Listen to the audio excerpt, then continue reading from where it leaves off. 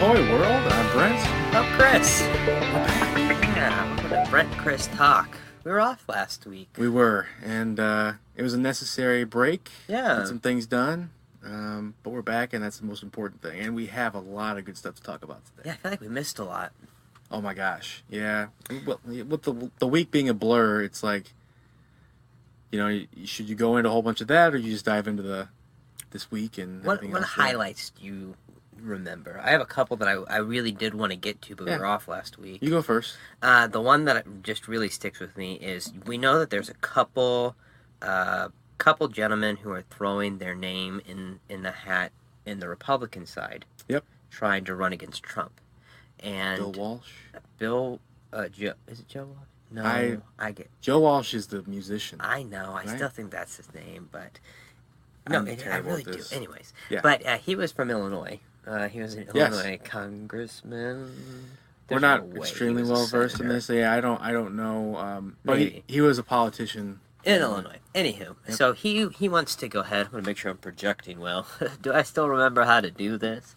Anyways, he decided to run against Trump as primary challenger, and I believe the ex-governor of Colorado, he was on the Green Party vice president candidate last time couple around of folks, with yellow tie, crazy dude. I know, it's like, you really need to make choices that people won't think you're just absolutely out there. Right. So now, what I thought was interesting, or I found frustrating about this, is that there's been like 5 states, mainly southern states, that have just decided they're not even going to have a primary on the Republican side. Yep.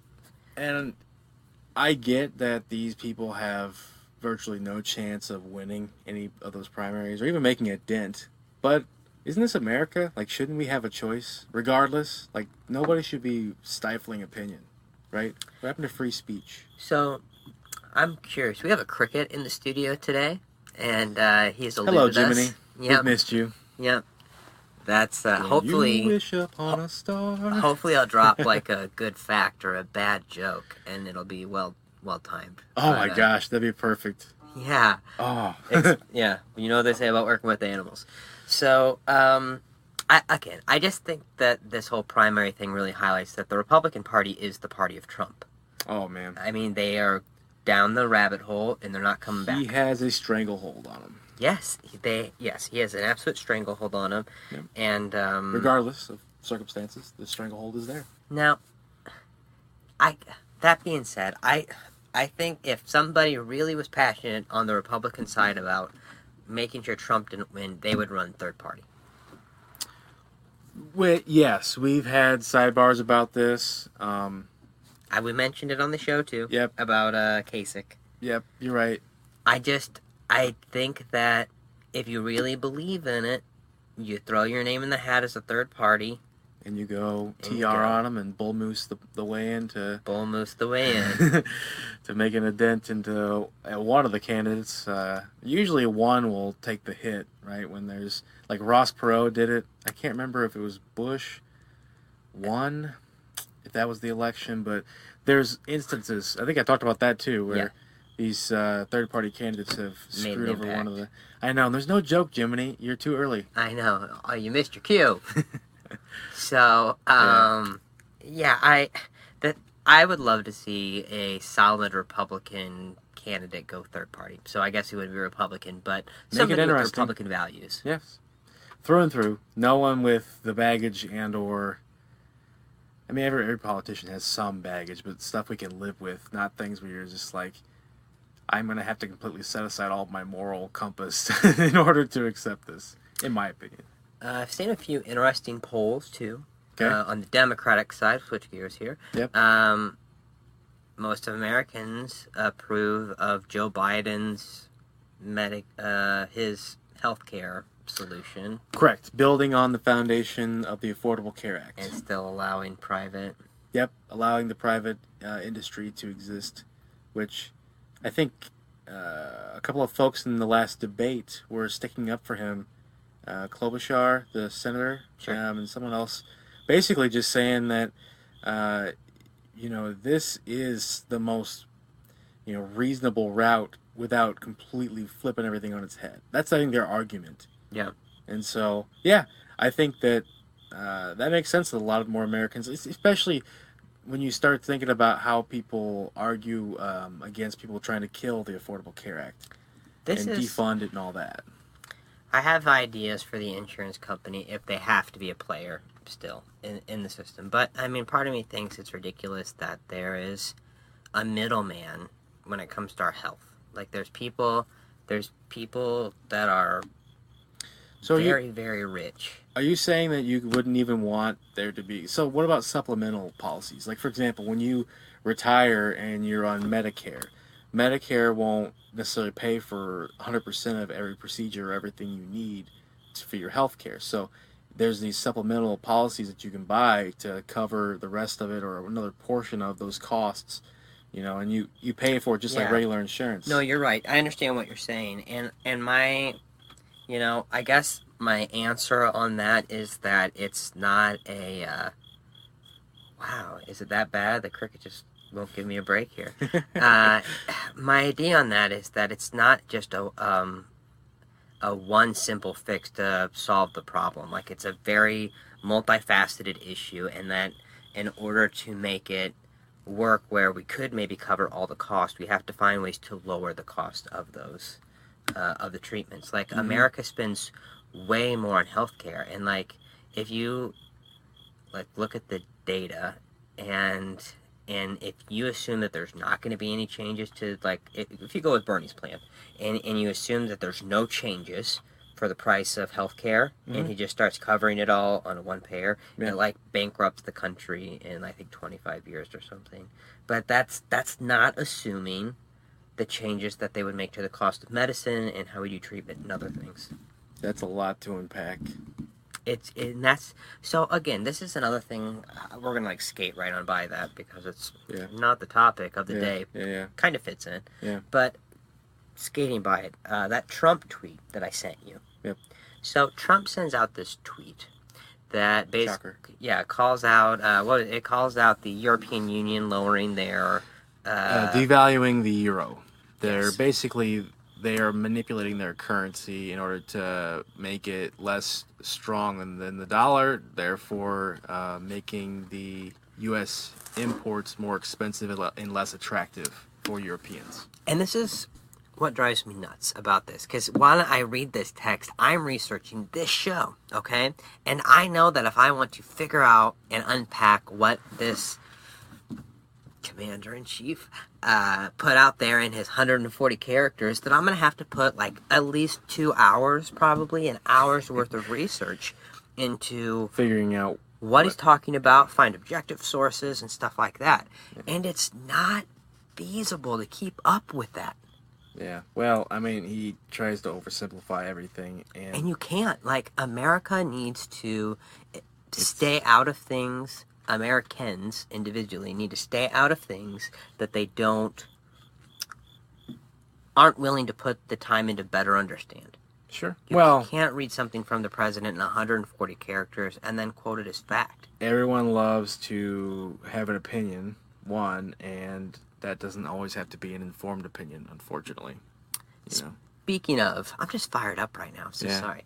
The other thing that's been What really bothering me- grinds your gears, Well, Chris? yeah, this grinds my gears, is that I keep seeing these posts, we've talked about this too, about things that AOC has tweeted. Correct. And they're poorly photoshopped.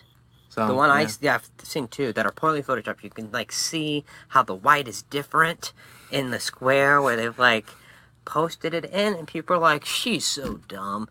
Come on, people. If you are willing to retweet or Facebook post something of a tweet that somebody else said, and you aren't willing to at least just get on Twitter to see if they actually said it, Yep. don't really- put it back out there. It's really easy to just Google that thing and say AOC says whatever they said, and you can Yes. figure it out pretty quick. Have- And I've done the same thing. Some of it, I mean, people are legitimately passing along something that I would say, okay, that's kind of ridiculous. Then it wasn't AOC, Yeah. but we talked offline about how it happens. You're like, okay, well, that's legit.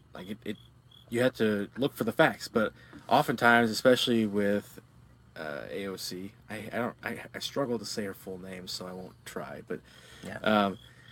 basically, you get that, and it's just a lot of the made up ones, it just makes you lose faith in people's ability to form an objective and educated opinion. So It very well put. so That's well put. that really grinds my gears as well.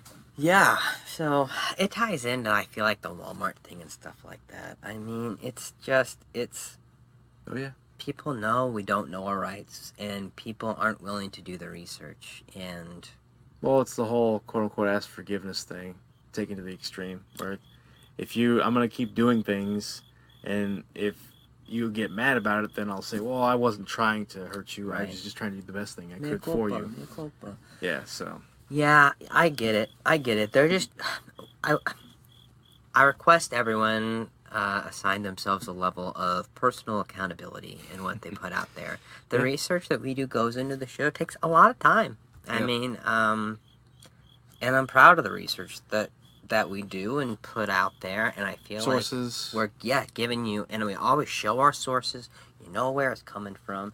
And I'm not saying you have to go to that level, but if it's something silly, like a tweet that you think someone said and it grinds your gears, check it out.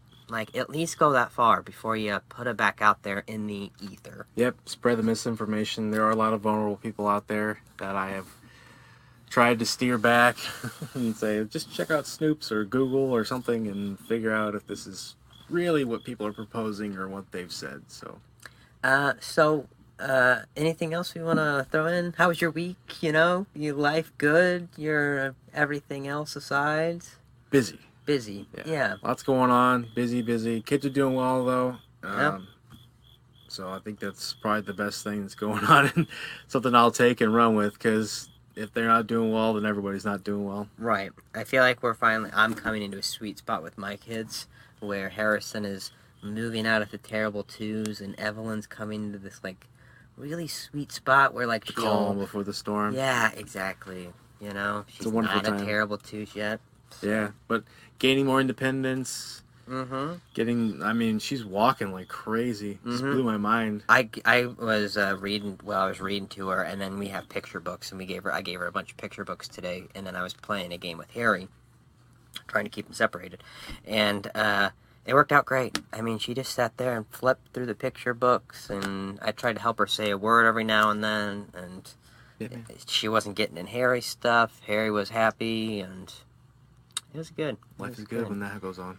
Yeah. All right. So we already told you guys what we were doing in our last episode, this episode, and that was we're going to dive into Big Pharma. Yep. But we didn't want to do the same take on Big Pharma that everyone is doing. So we didn't do anything on the opioid. Yep. Not strictly. We'll probably mention some of that, but I mean, it's not like we're going to I'll gloss over segment. It'll be like It's important, and it's a major crisis, but it's not the focus it's of this well covered. Big Pharma piece that we're going to go on now. Yes. It's a much broader topic.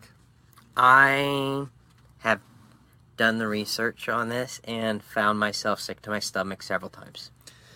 Well, there's a lot to, find behind the covers, or under the covers, so to speak. I mean, you start looking into the history of everything, and I mean, we talked before about, and I mean, we've read, historical accounts, and, there's always been a healer, right? Yeah. People that have provided medicines or comfort or whatever it may be, midwife, apothecary, witch doctors, shaman, whatever you want to call them, the healer, right, of the communities. And sometimes they're revered in cultures, other times they're persecuted. Yeah. And so, I mean, that's like through history, there's always been that element of things. And so, over time, and I mean, like we were talking, I'm pretty sure that anesthetics and like major painkillers were not readily available during the Civil War. So like after that, you get like towards the 1900s and around then, you start having these major breakthroughs, and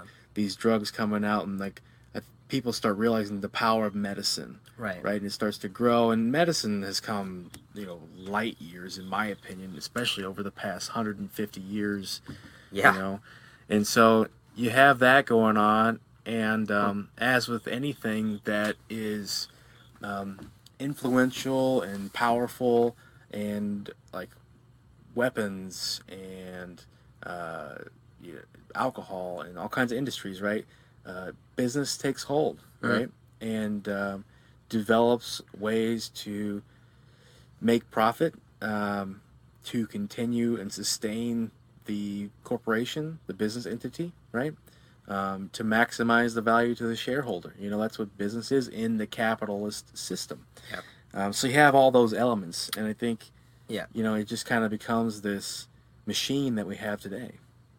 And again, I think that's a good point, that our show today is not on pharma, not on pharmaceutical, it's on big pharma. Yep. And what I would argue where we went horribly wrong with things.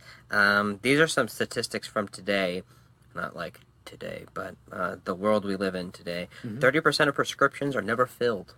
Right. Most of that's due to people can't afford them. Okay. Drug prices. Yeah, I know. Drug prices are rising 4 times higher than our wages. Really? Okay. I believe that too, you know? And I had some data I was looking at that, you know, over the course of years, you know, certain drugs had gone up, you know, anywhere between 25 to 300%. Yeah. You know, and I mean, we're talking a short time span, like 2, 3, maybe 4 years. The same thing, exact same thing, is just flying up in terms of, and it just can't be demand that's driving that. It's not. Right? It's very much greed. Yeah. And so this is the first kind of thing I will throw at you to think about. Yeah. I argue that one of the problems with big pharmaceutical companies is honest to God, a lack of technology to make doctors understand the patient's needs and affordability prices. There's a gap. Oh. Because let's take blood pressure medicine, something that a lot of Americans are on, okay? It could cost as little as $4 a month, or it could cost as much as $577 a month. Sure. Just based on what drug or insurance, copays, everything you have. Yep. And there are 100,000 other outcomes with like different variables. Yep. We talked about this. I mean, my argument back to you was, well, the doctor, I don't want a doctor that is a financial advisor. I want a doctor that's the best freaking doctor I can have, that's an expert in medicine. Right. And knowing that, not everyone even thinks about that side of it. Like, it's not the doctor's fault that necessarily that you're getting prescribed a super expensive drug when there's a potential that the same kind of relief could be provided by a less expensive one. But it's the tool. It's the bridge between the doctor, allowing them to make the best decision because they don't have anything readily available. And that's the thing. Depending on which drug rep services your doctor greatly depends on what medicine you'll be getting. Yep. It's not... Arguably, you're not getting the best. Yep. And who's pushing the best? You're getting the one that's... incentives for those sales. So I put forth the solution that we really should let the... we need to let our pharmacists be able to make changes. Like understand what the prescription is going for and make changes based on that. Sure. And I think that pharmacists would be a great tool in doing that. This information I'm actually talking about came from a pharmacist. His name's Michael Ray, and he did a great talk. Michael Ray, I'm not sure how he says it.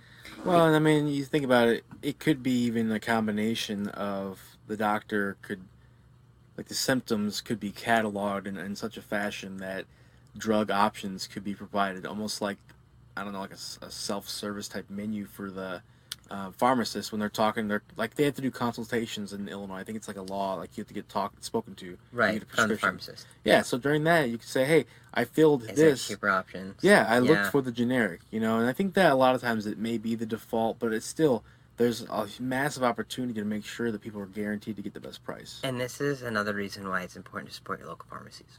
Like, go to a good pharmacist. Sure. Because they're going to try to find cheaper drugs. Doc in the box, same issue as like Walgreens, CVS. They're not going to probably give you the same personal treatment as a small pharmacy could. Probably, yeah. I believe that. So this Michael Ray talked about a rash he had. The extra mile I go to for you guys with the research. You read all about this rash. Yeah, read about this rash. So he got prescribed this nystatin triaminoline. Okay. And it was going to cost him $103. Okay. And this drug was actually just 2 active ingredients that they put together. Okay, Right. so he could get it separately. Then a statin would cost him $4. So you think, wow, that triamylene, I'll never get there. Must be expensive. No, it cost $2.17. If you put it together, it made a savings of 94%. So you had one cream with these 2 active ingredients. The manufacturing process or whatever drove them to charge $103, $104 almost. Yep. But then each separate cream could be put together and it'd be $6.17. Yeah, saving of 94%. That's And, amazing. Yeah, so Like, I don't want to everybody playing doctor and figuring that out, but it's crazy. And like what he was saying is that it's like you go to Lowe's. I love Lowe's, so I'm gonna stick with Lowe's. sure. Go to Lowe's and you want to buy a nut and a bolt. You can go and pull out the drawers and you can find the right one, the right thread count, whatever. Yeah. Boom, boom. Yeah. It's gonna cost you what, 20 cents, Sure. Well, You know? yeah, I got you. $1. It'll be cheap. It'll be cheap. Or you could go a few like little whatever they call aisles down. Yeah. And you could get the ones that are pre-packaged, and it's gonna cost you like $6. Right. Just because someone took the time to put it together. And in this case, he was able to buy these 2 active ingredients by themselves. But for a lot of times, you can't do that because the drug companies aren't putting them out there. Sure. And it may not be possible to, like, put that together. Exactly. And like he knew that he could actually apply these 2 creams independently and achieve the same results. Like this was an instance where it would have been fine.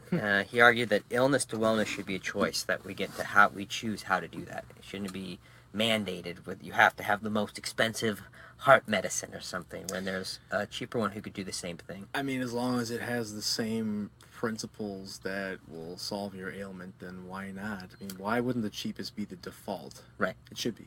And there's a lot of reasons why there. Well, I'll get to that. Mm-hmm. But so this guy, just to throw him a shout out in his company, he started something called RX Saving Solutions, which actually would go through and help find the cheapest way to get a drug. Okay. And so this is something you could actually do. Huh, that's neat. The Berkshire Hathaway Medical Group Yep. reduced their pharmacy spending by 1.8% despite a 12% rise in pharmaceutical prices over that same time. Wow.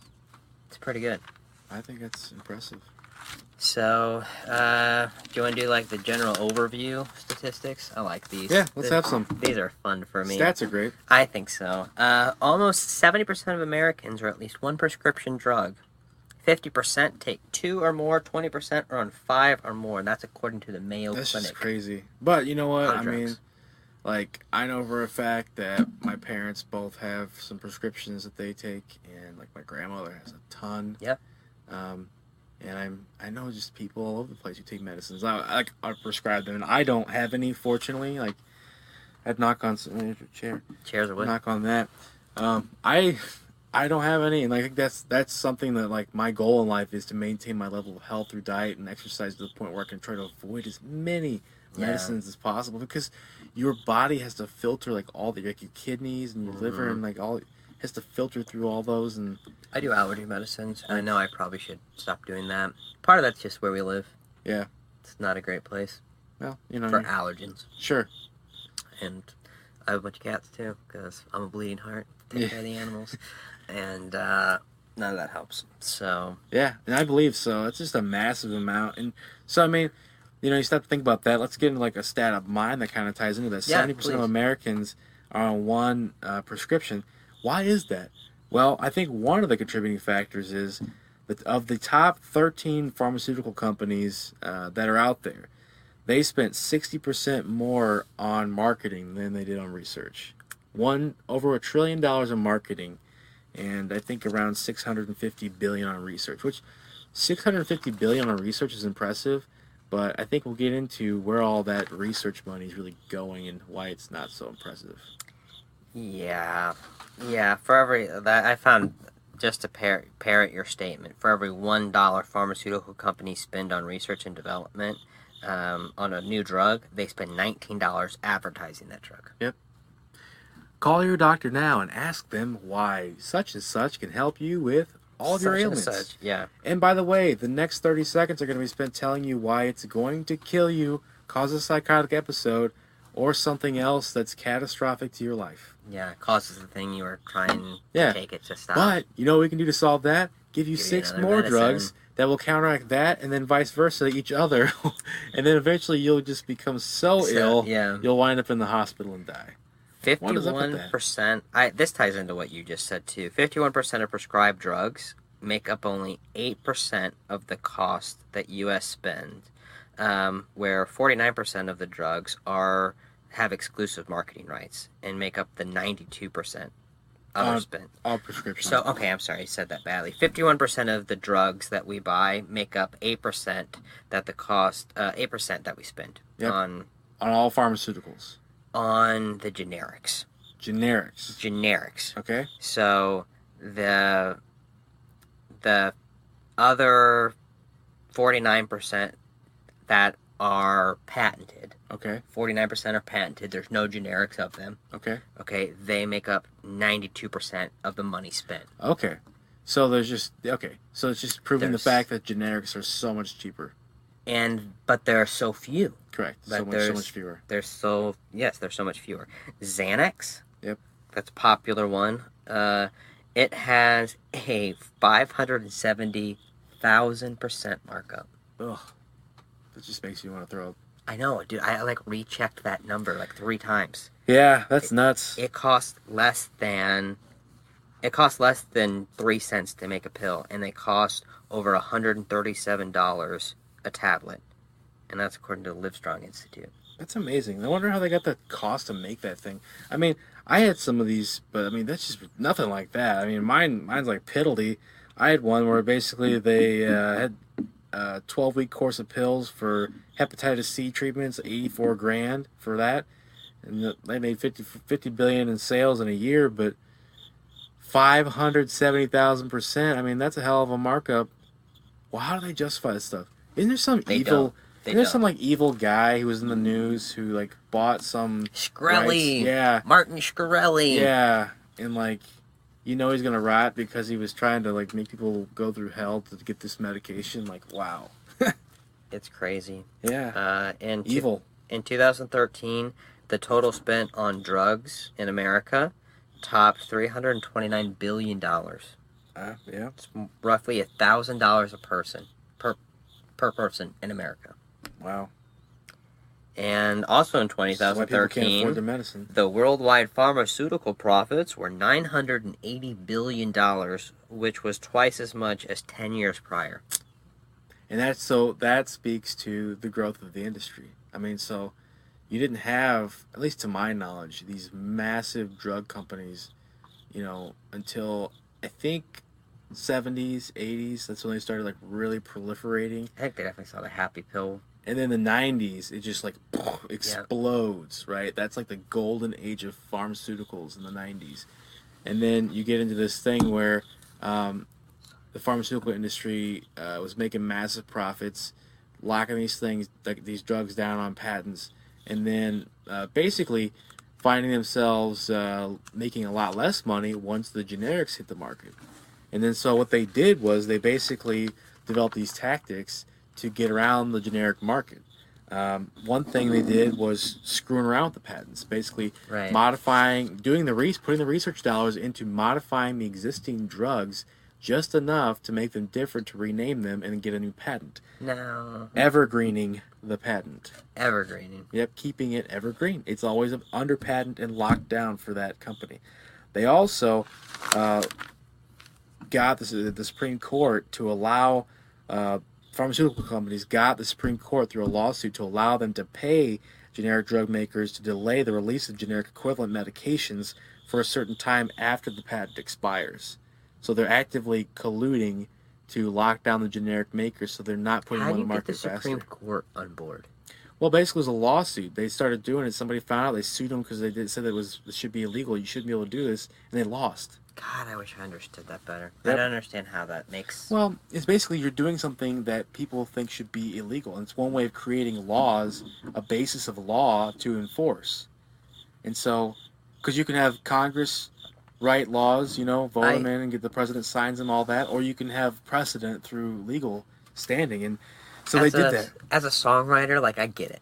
Yeah. Like Disney found a way to extend copyright just before that ran out for them. Sure. Like, and I get it, but I don't know how you have a heart and soul and do that for pharmaceuticals. Oh, but just wait, I have more. Ugh. So, what they also do to stifle the generics from getting out there and reducing their profits is they pay a lot of money to the supplier, to their suppliers and what are called pharmacy benefit managers. Yep. They give them rebates and chargebacks for the medications that they approve for their pharmacies that they support.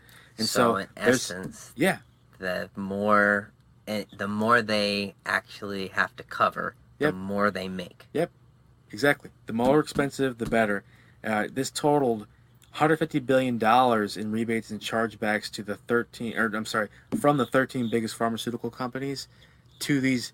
They're called PBMs, pharmacy benefit managers. So, $150 billion in 2017. How staggering is that, right? So they do this. They approve the higher, more expensive medications for prescription drug coverage for their policyholders, and rather than trying to contain those costs, they're basically just encouraged to, like you said, to cover medications that yield higher rebates that charge their customers more money. Yeah. I mean there's no heart and soul in that at all.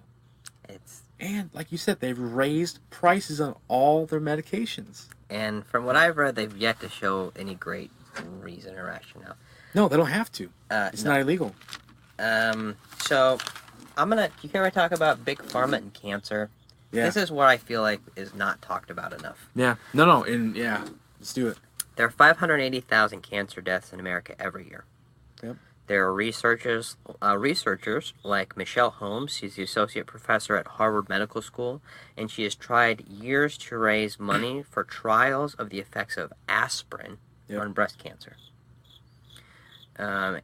In animal trials, it showed aspirin may inhibit breast cancer from spreading, yet her peers on the scientific advisory board seem uninterested.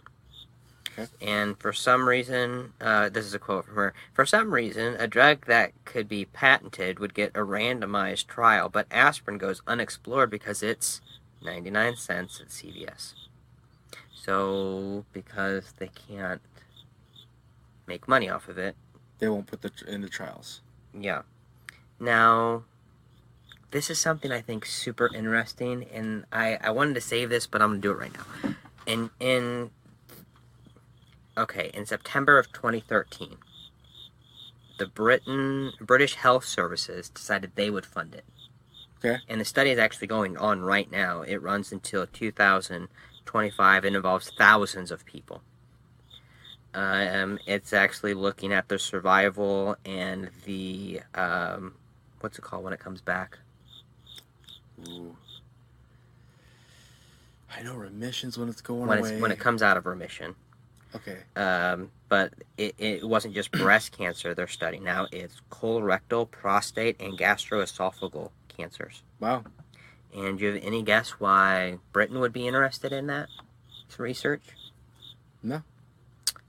Because they have to pay the bill for their people. Oh, yep. So they have an interest. Yep, in negotiating a lower rate. Not even that, in finding cheaper methods to treat these things. Well, yeah, for sure. Negotiating, achieving a lower, it's all the same thing. Sure. Saving money. In 2010, 10 cancer drugs each topped $1 billion in sales. Yeah.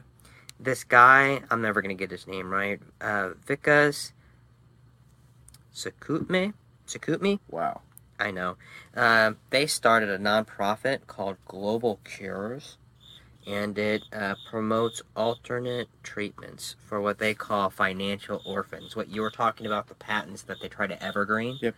They're trying to get money for the ones that aren't going to make the pharmaceutical companies more money. Right, and so that's what you're talking about with the research of this aspirin thing. Like, aspirin's readily available. Yes. Let's talk about the other part of it too. And like, this is right on topic with what you're saying.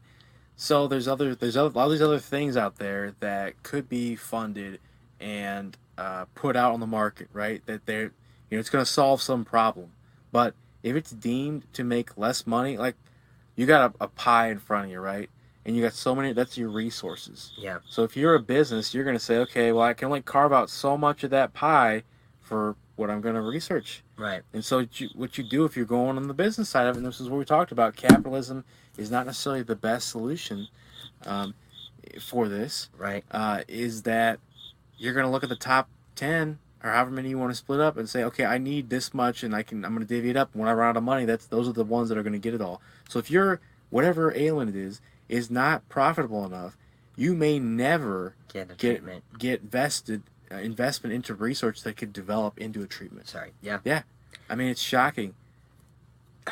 So this guy, just countering that, Larry going. Norton, he's the deputy physician in chief for the breast cancer program at New York Memorial Sloan Kettering Cancer Center. My Lord. It's quite a bit. You always pick the mouthfuls. I know, man. Can't you just work at the hospital? Some doctor. Doctor. Dr. Norton at, let's just Larry read it, Norton. at NYMSKCCS. Jesus. Larry Norton says that there is a gap in the system. The biggest challenge we have today is not necessarily the science, it's creating a business model that makes sense. Yeah. Can I say to that is bullshit? Like, it is bullshit that is what holds people back. It is bullshit. It drives me nuts, man. And that's what's wrong with our mindsets, that we think, oh, we just got to find a way to make people money off of it. So, well, and this is where our opinions may diverge a little bit. Sure. And I mean, I don't think it's bullshit to make money off of it in the sense. I think my main solution that we'll talk about later, it drives to the fact that, you know, I would prefer to see, as I do with healthcare, a partnership with private industry versus a solely government funded or I don't know how else you would put it. Yeah. Run operation. Single payer. Yeah. And so, I mean, I'm not going to get into the total solution now, but to me, I mean, we got into the whole discussion earlier too offline about how there is, in my opinion, some fundamental good from the drugs that are created. The good is what benefit is being rendered by medicines. Not all, and we'll talk about, of course, opioids and antidepressants and things that are just massively overprescribed. Adderall, things to control your kids. Yeah. Right? Behavioral things. But there are some people who do need those drugs. And I think I'm talking about maybe more of the minority, right? In the stuff that's prescribed. And that's why I wanted to talk about cancer. Yeah. Because that's where I feel like we have to say, I don't care if you're going to make money off this. I'm sick of losing family members to cancer. Fix this. Like, fix it now. Yep. Like, and we have an accountability issue. Yes. You know? According to Tufts Center for Study of Drug Development, Yep. they estimate that creating a new drug from early research to late-stage trials costs $1.3 billion. Sure. That's a lot of money. Yeah. And I get it. Like, I do get it that they don't have unlimited. It's massively expensive. When we go back and look at their profits, Yep. on how much they're making Yep. off a year, a 570,000% markup on a pill, Yep. I think it's ridiculous Well, to say Go ahead. they finish. can't put people before profits. And so that's where we get into accountability. I'm not going to again dive into my solution completely, but we need a higher. So how do these companies fund their research? Where do they get all the money for that? Let's talk about that. The National Institute of Health Is a massive Is U.S. government entity. Yeah, is responsible for funneling most of the money that the U.S. government delegates for research on diseases like cancer. Yep. Now, particularly for cancer, it goes through the National Cancer Institute, so Yep. we'll come back to the NIH. Yep. And they contribute to about 15% of all clinical trials related. They try not to give money to the evergreening. Yep. So they have some scruples. But that means that they are the ones paying for the groundbreaking Research. research. Yep. They have this term called the Valley of Death. I love this episode already. It's got all these cool things. Evergreening, I know. financial All these orphans, terms. the Valley of Death.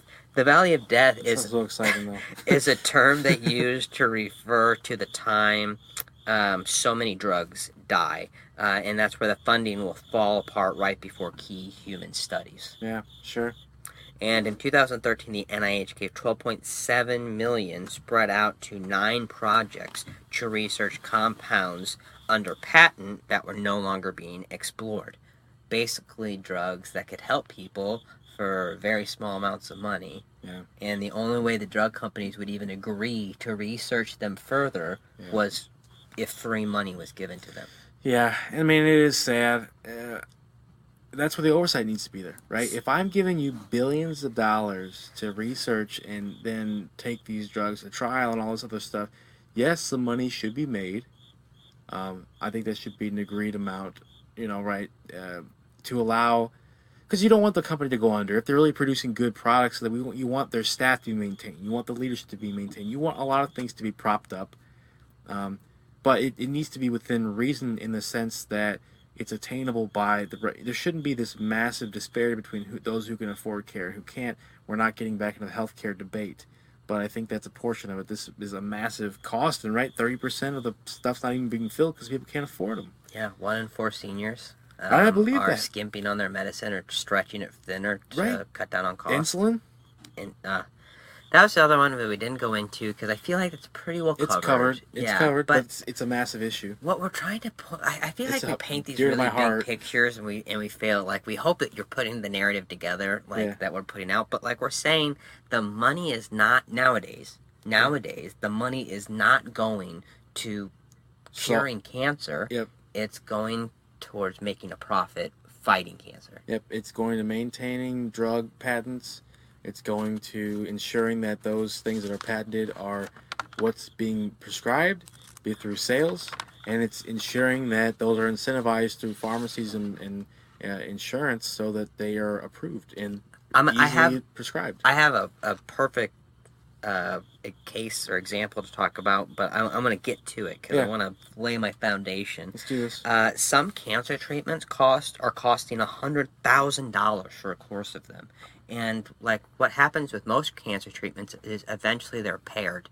They're paired together to form one stronger drug or whatever, one compound. Yep. And so eventually we could be looking at hundreds of thousands of dollars for one round of chemotherapy for your cancer. How many people have that laying around? The burgeoning costs of healthcare. I mean, it's not just the people; it's the insurance industry, right? Talking about driving up premiums for everybody else in the market. It's not the people's fault they have cancer or whatever their ailment is. They should be treated, but the cost shouldn't be so astronomical that even the insurance industry starts getting buckled by these burgeoning costs, right? You don't want everyone in the market to be paying more because of that. So that Global Cures, the one I talked about earlier, Sukhatme and his wife. They're the ones trying to, get out these financial orphans. Right, prop them up. Yeah, prop them up. And so the pushback against that is that cancer research, like the big thing is now immunotherapy. And what, quick overview, immunotherapy shuts down the cancer cell's ability to evade the body's immune response. So that it actually fights the cancer. So your body's the one fighting the cancer. Yep, that makes sense. And that's a new way. And it was viewed as a failed approach until recent molecular breakthroughs that made it relevant and practical. Yep. And that's what we're doing. That's where the new research is. And it costs a ton of money to do that research on a molecular level. Drugs like Yervoy, from Bristol Myers Squibb. They grossed $960 million in 2017, and this treats advanced melanoma. One treatment goes for $120,000. Yeah. Gleevec from Novartis cost wow. 4.7, grossed 4.7 in global sales, and it treats myeloid leukemia. Recently, the FDA just opened it up for other forms of leukemia. Wow. Now, Global Cures, again, they're the ones identifying the financial orphans, and they said believed to enhance the immune response to tumors. So what some scientists are saying is that their approach is dirty medicine. The whole world is going forwards towards targeted therapies, and they're going backwards, is what some scientists say. Mm-hmm. But Sukhatme believes that alternates have a synergistic effect that can't be reduced to a single molecular target. Meaning there's gotta get the whole body on board. Like, just because it doesn't target the one molecule doesn't mean it's useless. So the big one is like breast cancer and NSAIDs. Like, that's the one guy's talking about too. The NCI estimates the annual cost of breast cancer in the United States is $19 billion. Okay, that's how much we're spending on breast cancer. Wow. Now, Sakotmi, I'm so sorry if I'm butchering that. I'm sure you are. I know, I do too. If you listen to the Art Cart, you know it's not new for me. This guy argues that if the single insertion of a low-cost drug could save lives and put a dent in those costs, it's worth the money to study it. Yeah. And the drug that he pushes for is something called ketorolac. Okay. It's another NSAID. A lot of stuff, like, it's crazy. There's, like, drugs out there that can do crazy good things for us, but because they are cheap, the research won't be funded. And this is the one that, like, really got to me. This lady's named Dr. Fiona Simpson, and we'll put the links to everything I'm quoting here. We got a lot to put out there. But she lost her mom to cancer, and she was already a researcher, but she became determined to beat cancer. Yep. And she found a way to test if a chemo drug would work or not on a patient. Not every chemo, but very specific. Okay. It was for head or neck and head cancer. Okay. And I'm sure that's even vague. But because the problem was only 15% of the people who took the drug had a success rate. But 85% that didn't still had all the horrible Side effects. Yeah. So she took that to the big pharma companies. And they said no. Because at $60,000 per patient, they didn't want to lose out on 85%. Sure. They wouldn't get that drug that yielded the side effects. They didn't want to have it not be prescribed because it wasn't going to work. So she does a great job explaining this, and I'm going to butcher it, but I can get the story out. Yeah. So she, in her previous job, happened to research something called antibody-dependent cellular Cytotoxicity. Yes. Yep. Okay. This is what working at the hospital comes in handy. Yes, yes. Now, she's the woman who found a protein that would fix the issue with the 85%. Okay. Found a way to... It changed the proteins, so it made them all receptors, not just certain ones. Okay. So the drug would work? Yes. Now, the problem was that they needed to inhibit this molecule called Dynamon. Sounds like a Pokemon, but Dynamon. Okay. Dinamon. I don't even think that's right. I that was the whole phonetics there coming in. Yeah. Okay. And basically, it was a molecule she needed to inhibit, but people said that it was too harmful to do it. Okay. Because it was important. It was linked to, like, our vision and stuff. So like they didn't want to inhibit the molecule that was providing some benefits, but it was stopping the medicine from working. Okay. Right. But she was paired with this lawyer working on this presentation, and he sent her this thing. And there's this other drug called Stematol. Okay. And Stematol has a side effect of inhibiting the enzyme, the molecule, the Dynamon. Yep. Okay. And Stematol is something taken by, like, tons of people because it's basically a treatment for motion sickness. Wow. Okay. And travel sickness, and if in high doses, it can be used as an antipsychotic. Wow. Yeah. And so she found that... So she found a solution to a problem there. And it's been a drug that had been out and approved for 60 years. Okay? So she tested it on mice. Okay. And she did it with, like, highly aggressive tumors. The tumors disappeared. And she got to phase 1 with humans, and 4 patients were studied, and they found, for the first time ever, they could move the drug target on a tumor, meaning they could change the cells that were responding. Yep. And, like, even though she's doing all this good work, she was nearly shut down, like, 4 times. Like, it was basically, like, grassroots crowdfunded to get there. And she's doing this talk, and she went to do the next clinical trial. She approached the drug company that made the antibody that they needed, Okay. and they didn't want to help because they have new drugs in the pipeline that are going to fight cancer and through the targeted therapy. And this just So it's a competitive product. no, this just isn't going to make them money. Oh, it's not going to make as much money. It's This not is going to other make ones. us money. It's an old drug that they can't just jack the prices up on or anything. So phase 2 cost $5 million. And this was in 2018. I don't know if she's ever got the money, to be You're gonna honest. start. She better got freaking GoFundMe because we need her to be successful. That's I don't want to wild. be the one to have cancer and not get cured because these people aren't making enough money off this shit. And literally, she said, when I got in this to cure cancer, no one told me that I had to make sure people were going to get rich off it. Well, people don't understand the business side. It's really sad. I mean, It's that's part of what we're trying to bring to light is, yes, the opioid crisis is massive and killing tons and tons of people. Still, though, driven by money and greed and the need to sell.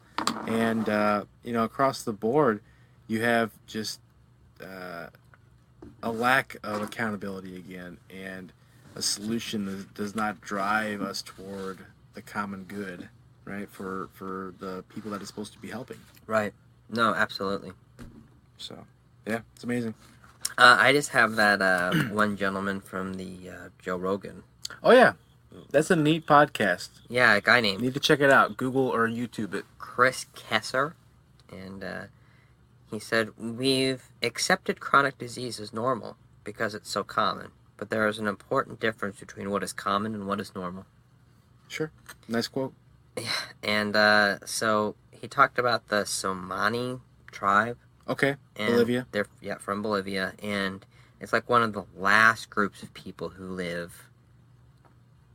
As we would have lived without modern influences and all that. Yes. I'm sorry, I keep finishing your sentence. No, it's good. Quiet. It's great. No, you're doing a good job. We got to finish the show sometime. Nah, So, we're gonna go forever. we're going forever. Forever. Yeah. So these people, the Somali, they're on a paleo diet, and if you don't know what that is, you can look it up. It's fun. And That sounds fun. yeah, I know it doesn't. And, I love pizza. I know. I wouldn't do it. And they walk 8 miles a day. They are in sync with the sun cycle. Sleep 7 to 8 hours. The researchers were trying to ask the tribe about insomnia. It's funny. And yeah, they don't even have a word for insomnia because they all sleep good. They all work and they sleep good. I wish you all had that. 80% lower heart disease rates than the U.S. Wow.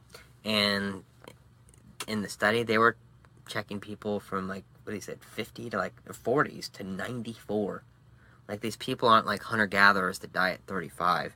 Yeah. They have almost no cognitive disorders, too. Right. So like Alzheimer's and dementia. Yeah. Talking about they don't have this massive epidemic of people that die of old age or are super forgetful and they call it old age when And they don't have big drug companies. Yep, they don't have people. They don't hear how AstraZeneca, I think, is one of them, can help you or whatever. The Pfizer. the one that's just absolutely ridiculous is Abilify. Okay. And Abilify is approved for the FDA to be antipsychotic. Yep, you showed it. You showed me this. Okay, Yep. but in 2014 or early 2015, it was the number one selling drug in the country. How is an antipsychotic the number one selling drug in a country with relatively low rates of psychotic people? Yeah. And the answer is that doctors are allowed to prescribe off book. Yep. Basically, Not for what the drug was meant or approved for. or tested for. Yep. Doesn't have to be. Yeah, it doesn't have to be proven it's going to solve the issue. It has to be It could FDA literally prescribe approved, you anything. and the doctor can prescribe it to you for basically anything.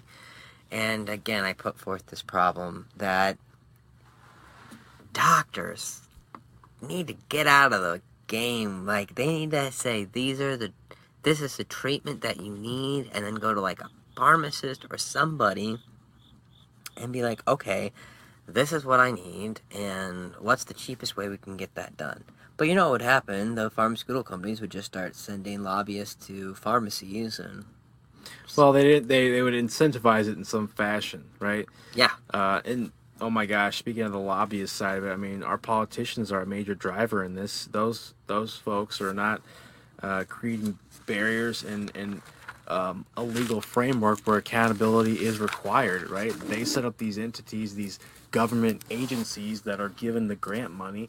It should be a demand of our taxpayer dollars, the stewards of those dollars, to say, if you want X amount of dollars, I want in your grant proposal, you're going to have to provide me with some metric or some report out on a regular interval to explain where this money's going, what it's doing. I don't want you telling me that 60% of it is going to marketing, because I don't care if you market the damn thing. I care if it actually solves the problem. If it solves the problem and the doctors know about it, you won't have to market it, because they're just going to prescribe it, because it's in medical journals and being published to them and explaining how it's solving the problem. So, and like, again, this is not a simple issue. This is very multifaceted, but like a thing to bring up, from 2010 to 2016, out of the 210 drugs approved by the FDA, Yep. all of them were funded by the NIH. Yep. National Institutes of Health.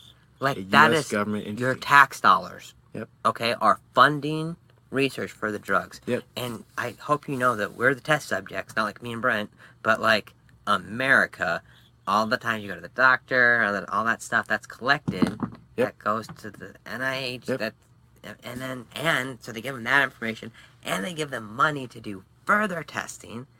How are we not?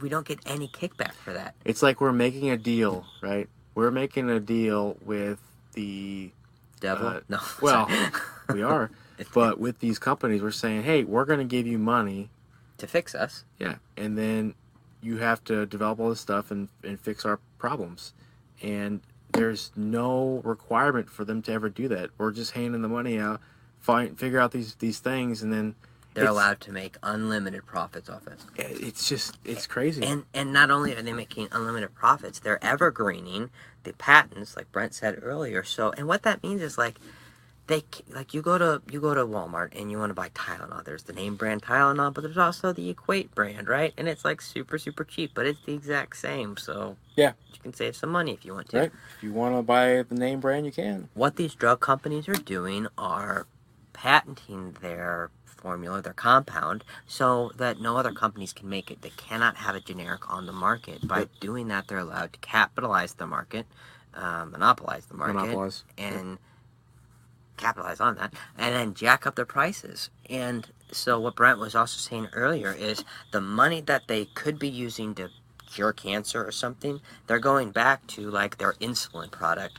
They're changing a small formula. Yeah. They made a small change in the formula, in the compound, and they they'll reissue the patent to extend it. And like they reissue a patent, we're talking, I think, 75 years. 50? No, the patents themselves, I think it's more like 10 years. 10 years? Yeah, for songwriting, you're guaranteed it's like 75. It's, I think, for songwriting, it's 50 years after the composer dies. Yeah, but that's copyright law, songwriting. Different ballgame with patents, I'm sure. But yeah, something like that. That's what they're doing, and they're locking it down for X amount of years. It's not super long though. So we have doctors being lobbied. Initial 20-year protection. 20 years. Yep, for patents. And that's not long enough.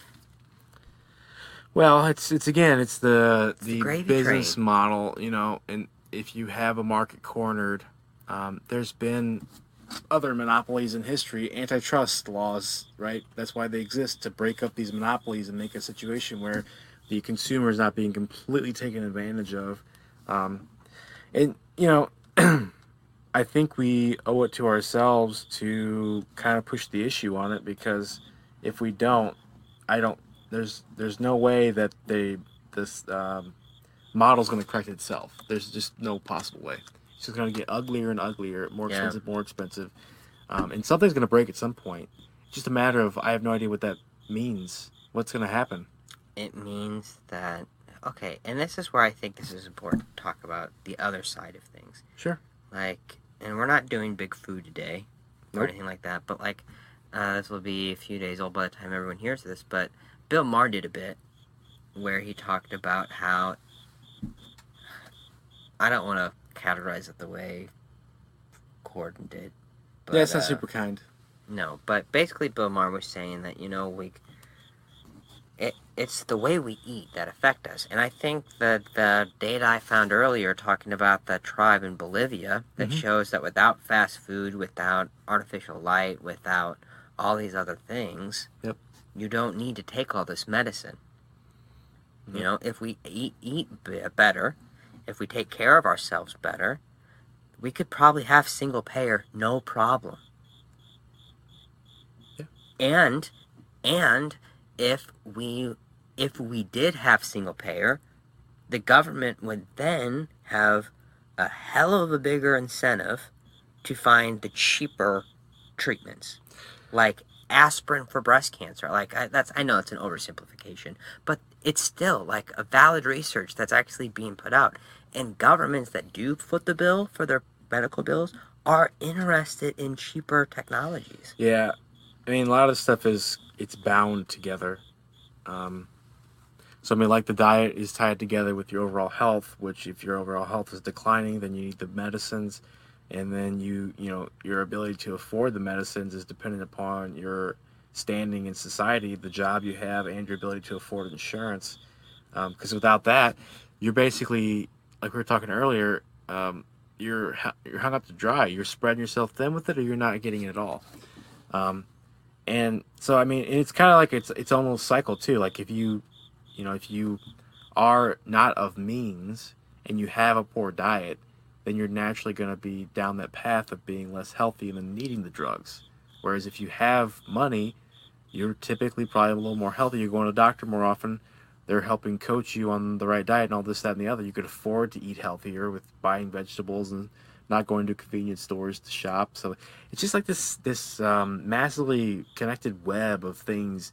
And it's not impossible to improve things bit by bit, but I think it's all definitely connected. I assume a lot of people that watch this show are close to our age and are familiar with the term grinding. Like you grind for things in video games. It's something that takes you many hours to do, but you achieve that thing. I encourage us to think of our health as a grind. Yeah. That it is something worth the time and the energy we put in, that we will not see the benefits of it until much further down the road, though. Well, the massive benefits, and granted, things happen to people, but if you take care of yourself, you're going to be a lot better off when you're old than if you don't. There was a great NPR study, or NPR radio segment, that talked about families who, they unearthed this, thing in Ireland or Scotland, a church that kept, very, very vigorous records of everybody in the towns, when they're born, who they married, how their kids lived, died, generations of this, okay? And they were able to take a lot out of that data, and they found that, parents who went through a famine or something like that, their kids actually had a lower chance of heart disease by 40%. I mean, it was a massive change.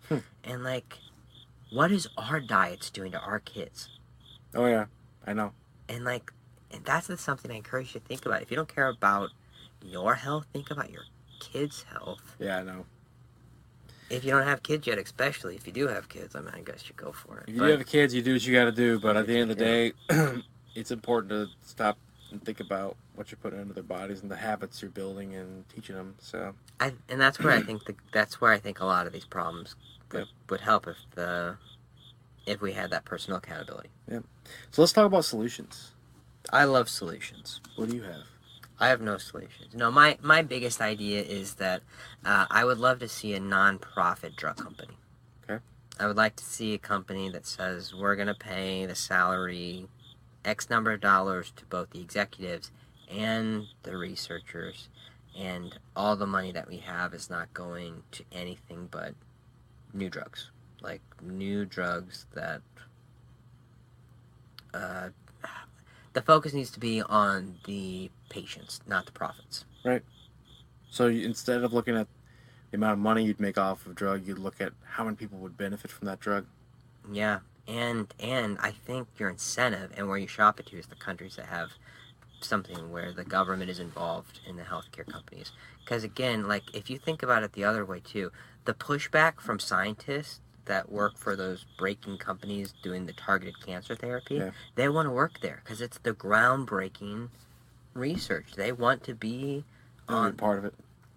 They want to be part of it, and it's not flashy to go back and say, "Well, let's see what aspirin does." I get that. I mean, Yeah. I do get that, but I think if we have countries who are footing the bill, they're interested in aspirin. So get a nonprofit drug company that has a bunch of bleeding heart scientists that are super passionate about doing it. Get executives that are also super passionate, know their strengths, willing to work for a good cause, that they're not going to make $60 million a year in the private sector. I mean, I know it gets ridiculous, but I believe there are people out there. I believe these people out there exist, and I would love to see even the billionaires in our country start dropping the money on this. Bill and Melinda Gates, they could drop $50 million on that lady. Yeah, they could for sure. They probably aren't even aware that's something they could do. Sounds like something their foundation would be interested in for sure. Any solutions for you? I'm excited. You've been tiptoeing around this one. I like an idea that a lady named Mariana Mazzucato. Welcome to my Forgive world. me, Mariana. She wrote an article in the Washington Post called "Big Pharma is Hurting Drug Innovation," and I like an idea that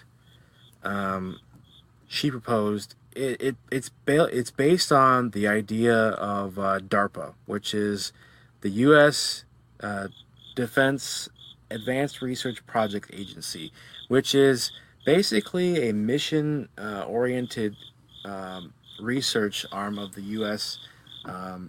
Military. It's a defense contractor type organization, but these are the folks who develop, all kinds of defense capabilities and a lot of other things. And I don't have any examples specifically. I think like stealth technology and things like that they were involved in. But think about the most cutting edge military advancements that we have and are using today, and they still exist. DARPA's still around. Weren't they the ones that did like the whole psychic thoughts? Probably. I think the CIA did some of that too. Yeah. Okay. But probably. Sure. Did some testing on it. So DARPA, I like that concept, and so like take it and flip it over to like the Department of Health and Human Services, HHS, creating a DARPA type entity that drives forward the agenda. Basically, the government would set their priorities, but the agency would follow through with that those priorities by seeking help and input and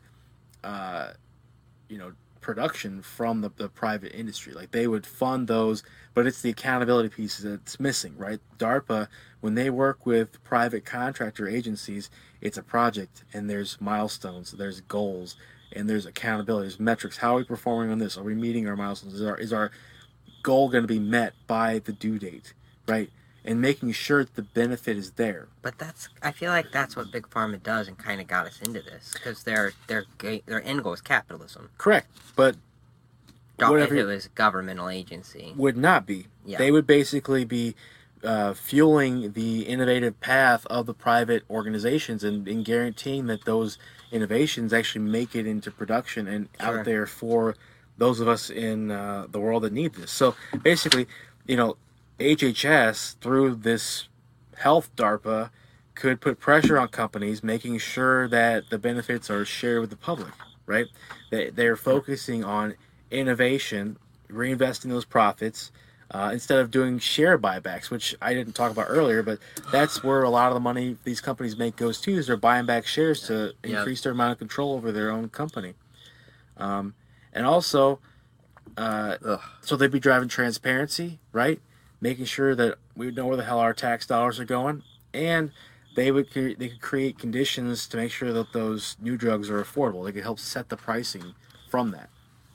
That was one of my other I call it a silly solution. I would love to see how much the active ingredients cost printed on my prescription. That'd be amazing. If you're paying, You don't even know what your active ingredients are anyway, let alone what they cost. Sure, but you're paying $2,000 for a drug, and then you add it all up, and you find out it costs 14 cents to make. This is dandelion powder and linseed oil. Well, yeah, I know, and I'm not trying to get to like the bottom of the ingredients. I'm just saying, like, I think people, I feel like we live in a world with social media that we could shame drug companies into saying this is ridiculous. This is kind of like what the Trump administration or someone did, where they're trying to get the hospitals to publish all their procedure costs or whatever. And I get why they're trying to do that, but that's a little different because it doesn't work exactly. Like if you're in the hospital and you had a stroke, you're not going to go, I'm going to get off my deathbed here and shop around. Yeah, so yeah, no, I get you. But yeah, I get you. Yeah, there has to be something. And I think it's back to a lot of like gun control, incremental change to drive us toward a better state. We need to care, and we need to care enough that it's not simple. I know it's not simple, and I hope we haven't just confused everybody, but like I like to talk about penicillin because when the guy found penicillin, you know what he did? He didn't patent it. Nope. He left it open. Yep. So we could save lives. Money was countless lives. Money was not his end goal, okay? And that's not going to happen again, it feels like.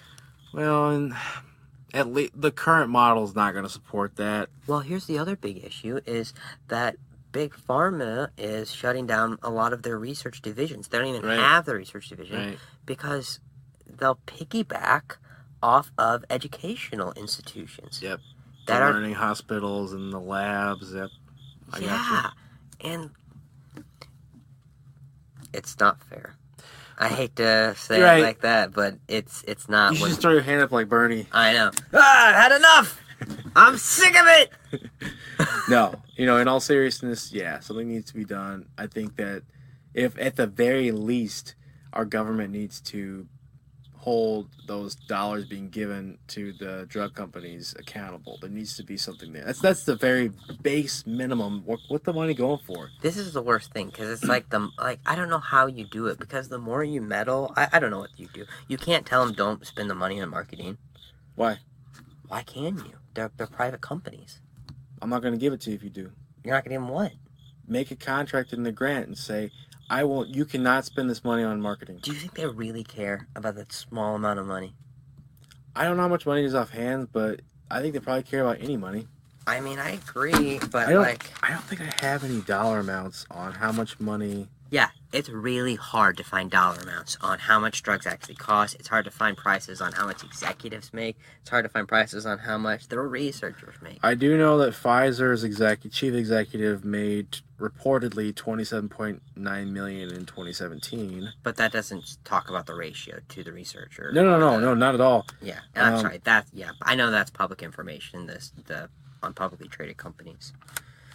So, I mean, I think we might be going down a bit of a rabbit hole there, but I think that it's very, it's important to understand the U.S. taxpayer has funded research over every single one of the 210 new drugs that the FDA has approved between 2010 and 2016. Every single one. That's us. Like, that is our investment, and we're getting ripped off for our investment.